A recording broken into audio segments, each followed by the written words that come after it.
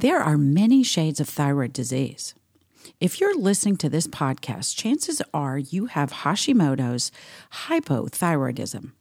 Since there are so much information and misinformation about this condition, Natalia and I will talk about 7 foods, just 7, you should be eating and which ones you should avoid if you have Hashimoto's.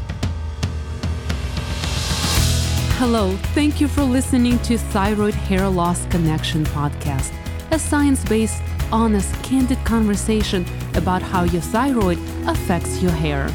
You will learn practical solutions to hair growth, healing your thyroid, and balancing hormones with holistic nutrition approach and the latest treatments. Your hosts, me, Natalia Sanzo, a registered dietitian, aka Nashville thyroid expert, and Kimberly Vaughn, a board-certified trichologist, hair loss specialist, and coach. To stay up to date on the latest topics, make sure to subscribe to our channel. We also cannot do this without you. Send us a question to the link below and tune in each week for the answers. Now, let's head to the show. Hello, listeners. I hope you guys are having a productive day. Kimberly and I are here to chat about foods that can improve your Hashimoto's related symptoms and in turn improve your hair loss. At the end of the episode, we'll talk about which foods you should avoid if you have Hashimoto's. And as a registered dietitian and thyroid patient myself, right, because I've had Hashimoto's for over 10 years, I've been treating people with autoimmune conditions, including, of course, Hashimoto's for years, and we know that 80% of people with hypothyroidism have Hashimoto's. So it's definitely the most common type of hypothyroidism in the United States. And it's definitely the most confusing one because there is so much misinformation on social media. Wow, Natalia, social media. We just love talking about that here, don't we? Mm-hmm. Between Doc Google, Doc Yelp, and everything else that you can imagine, it's very, very tough for us who, we feel like we work very hard to educate ourselves and equip ourselves with all the knowledge that we need to be the best in our professions.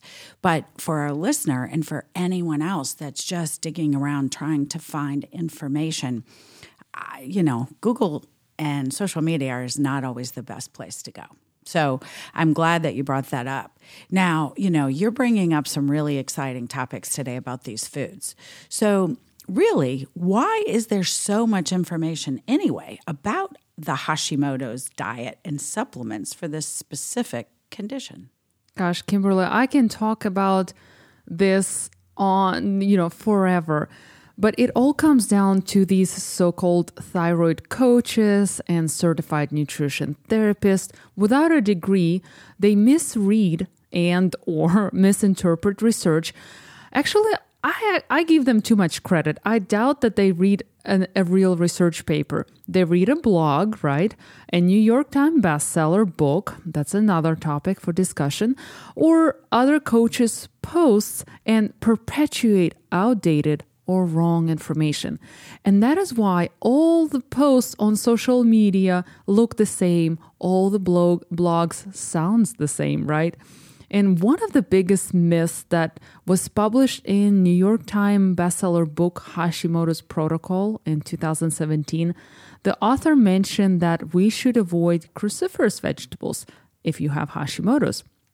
Guys, if you remember that cruciferous vegetables includes cabbage, Brussels sprouts, broccoli, kale, cauliflower, and some others. It's true that eating a lot of these vegetables could limit your thyroid uptake of iodine, and the amount you would need to eat to have that effect is very, very large, much larger than most people would ever normally eat, and certainly far more than would be included in a daily smoothie.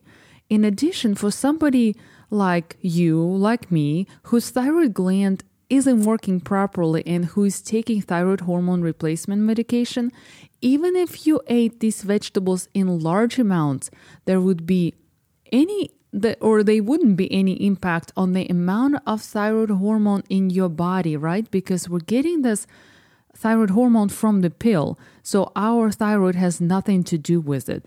So, Kimberly, many thyroid coaches and certified nutrition therapists read those books and then educate their public on their social media platforms without reading the latest research. It's been 5 years since the book has been published, and unfortunately, this myth is still going strong on social media.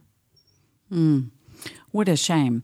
And I know during my certification for my nutritional coaching, when we started offering some of the testing that we do for our hair loss patients, it is extremely deep, it's extremely involved, and you really have to understand the components in and around the foods that you're eating and how they're affecting the body. Absolutely. You can't just really read a research paper, and even if you interpret it correctly, you still need to understand how all the systems in your body work. You need to know endocrinology, physiology, and biology and chemistry. So it's not just, it's more complicated than it sounds. Yes, for sure. Okay, now back to Hashimoto's, right? We know that if you're not managing Hashimoto's properly, you're kind of doomed to experience strange heart flutters, anxiety, brain fog, difficulty concentrating, extreme cold intolerance, right? Difficulty losing weight, joint pain. Oh, and let's not forget about hair loss, right? My favorite. Yes. If you guys want to learn more about how the thyroid affects hair loss, listen to an episode titled Thyroid Hair Loss Connection, which aired in Season 1, Episode number 2. Kimberly, we talk all the times how many of our clients with Hashimoto's continue to have symptoms even after starting medication and see normal or normalization of their labs. Because of this, research has begun to look at other factors that may influence symptoms and overall wellness in Hashimoto's beyond medication, right? And one of these factors is diet. While a Hashimoto's diet won't cure your hypothyroidism, it can help decrease common side effects of hypothyroidism like constipation, fatigue, weight gain, and of course, hair loss. So what is the best diet for Hashimoto's? While there is not one best diet for Hashimoto's, if you want to hear my take on this topic, then listen to our most popular episode called The Best Diets for Hashimoto's that we published during Season 1 of this podcast. Oh, Natalia, that's such a good reference for our listeners. That episode, listener, if you're curious, was in Season 1, and it happens to be episode number 7. My favorite number, lucky 7. I know, easy to remember. Yes. Okay, so let's talk about 7 foods that you need to be eating if you have Hashimoto's. Number 1 is chicken. Most diets for thyroid disorders recommend eating lean protein, which means opting for chicken instead of beef or pork.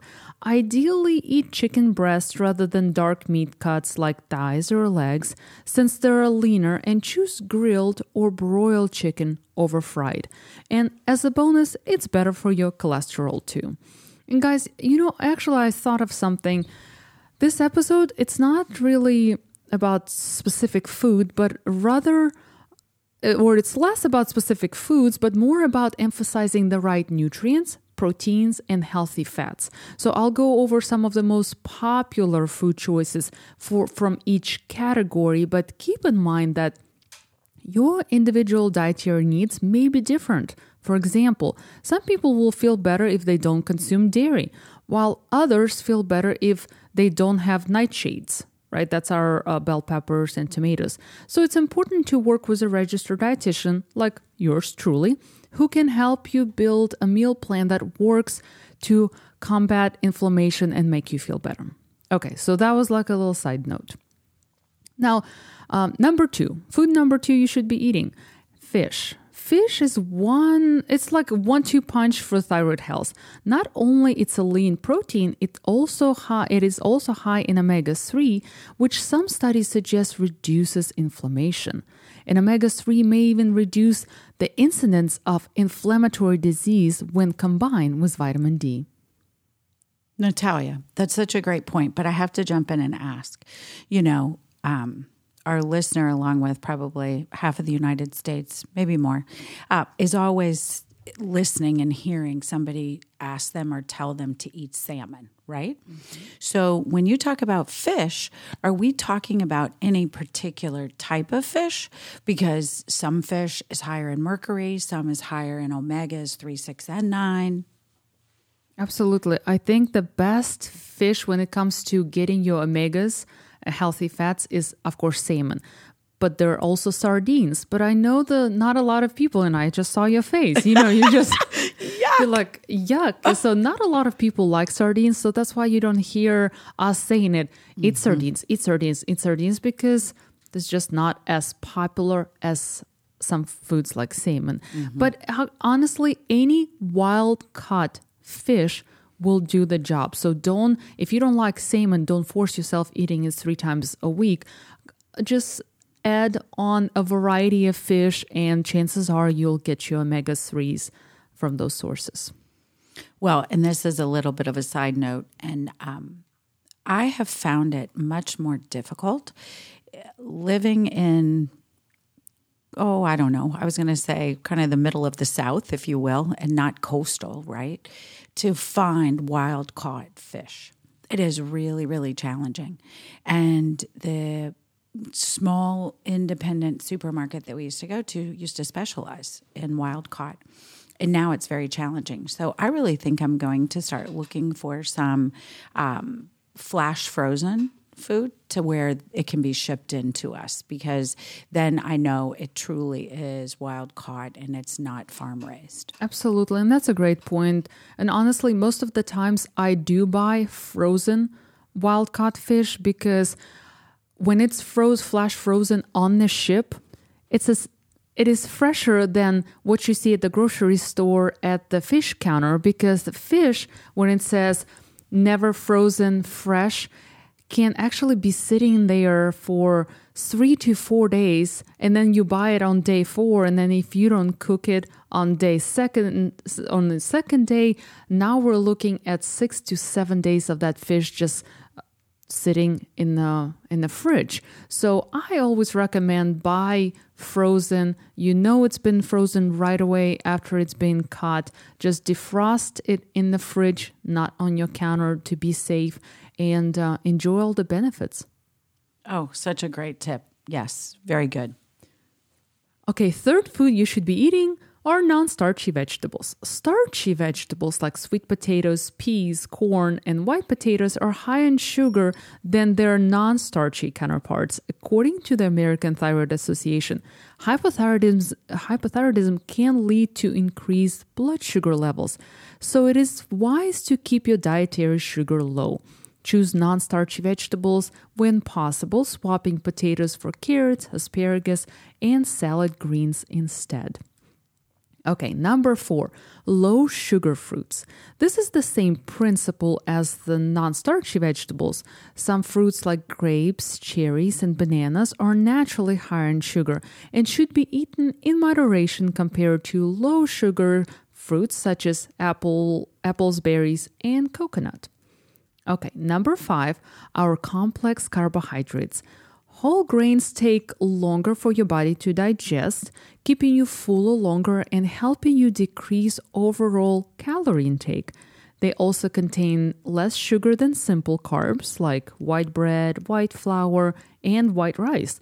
I recommend following a gluten-free diet for most of my clients, so I suggest incorporating gluten-free whole grain foods like gluten-free oats, flax, millet, and even heirlooms or ancient grains like farro, teff, spelt quinoa, and my favorite, buckwheat. Food number 6, extra virgin olive oil. Use olive oil or any cooking oil high in monounsaturated or polyunsaturated fats like avocado, almond, or even coconut oil. These healthier fats are better for cooking than butter, canola, or vegetable oil, and healthy fats are an essential part of your overall diet. And guys, come on, it's important to understand that seeds and vegetable oils are not the enemies, and occasional use is perfectly fine, even if you have Hashimoto's hypothyroidism. Okay, finally, food number 7, seeds and nuts. certain nuts and seeds are nutritional powerhouse in teeny packages. Chia seeds, flax seeds, and hemp seeds are loaded with protein, fiber, and omega-3 fatty acids. Those include peanuts, pecans, almonds, and walnuts, which are chock full of protein, fiber, magnesium, and a handful of healthy vitamins. So, Natalia, you didn't list one of my favorites, Brazil nuts. So what's up with that one? So Brazil nuts are great, and I'm sorry I forgot them because they're actually one of the most important foods that people with Hashimoto's should include because they're full of their excellent choice of selenium, which a lot of people with Hashimoto's tend to be deficient in, and we know that selenium is very important for the health of our hair. Oh, thank you. Because I love those, all shapes and sizes. And I just want to make sure I should keep eating those along with my almonds. Absolutely. And like I mentioned at the beginning of when we started rambling on this about this list, that these are just general recommendations for food. And of course, there are more foods than what we just mentioned. Mm-hmm. So make sure you include variety. When I said seeds and nuts, we're talking about pumpkin seeds, like you said, mm-hmm. Any seeds and nuts that you like, you're already eating, make sure you include in your diet. Okay. Oh, perfect. Well, so this has been extremely helpful, and I'm sure the listeners, just like myself, are taking notes, right? Now, this is the best part. What should I not eat since I have Hashimoto's? Oh, this is the best question and my favorite one. So guys, this is an important one, right? So make sure you take notes, get your pen and paper out. Here it is. The foods you should not be eating when you have Hashimoto's. They include none. There's not one food that you need to avoid if you have Hashimoto's. When we talk about eliminating gluten, this is just a protein in the grain, right? But it's not a food group or food, right? You don't need to eliminate dairy products unless you're sensitive to them, have lactose intolerance or milk allergy. I cover this topic in details on my Instagram at All Purpose Nutrition, so make sure you guys check that out. You don't need to avoid soy. Just try to buy organic as often as possible. You don't need to avoid nightshades, as this is another myth spread by Hashimoto Protocol book. Man, I'm just so mad about it. Well, and I'm going to bring up one thing that I learned, gosh, I don't know when, but it's really made a difference for me because I have a tendency to have a hard time to keep my potassium levels correct in my body. And so I learned years ago that by eating orange and red peppers and yellow peppers, that they are extremely high in potassium. The same as kiwi. So because I don't eat bananas, specifically because there's too much sugar and they cause belly bloat for me. And they might not for someone else, but that's an issue. So I really needed to work on finding foods that were healthy and that were great and supportive of my potassium needs, right? So that's the reason I'm so glad that you mentioned those peppers because I love those. Absolutely. And they're also high in vitamin C, which we know that's anti-inflammatories, especially if you're trying to keep your skin healthy. So all those foods are great, and none of those foods affect your thyroid in any way. And I've already talked about cruciferous vegetables at the beginning of this podcast. Listeners, I want you to know that there is no science behind this myth and misinformation. Oh my gosh, we love being mythbusters, don't we, Natalia? Yes, we do. Yes, we do. Okay, guys, we hope you found this episode helpful. We went over top 7 foods for Hashimoto's, and I hope you realize that there is no specific diet you need to follow or foods you need to avoid for Hashimoto's. Guys, if you learned something new today, please consider leaving a rating and review for this show so we can continue doing these episodes for you. Thank you for being a part of Thyroid Hair Loss Connection community, and have a beautiful day. And make it a great hair day. Bye-bye.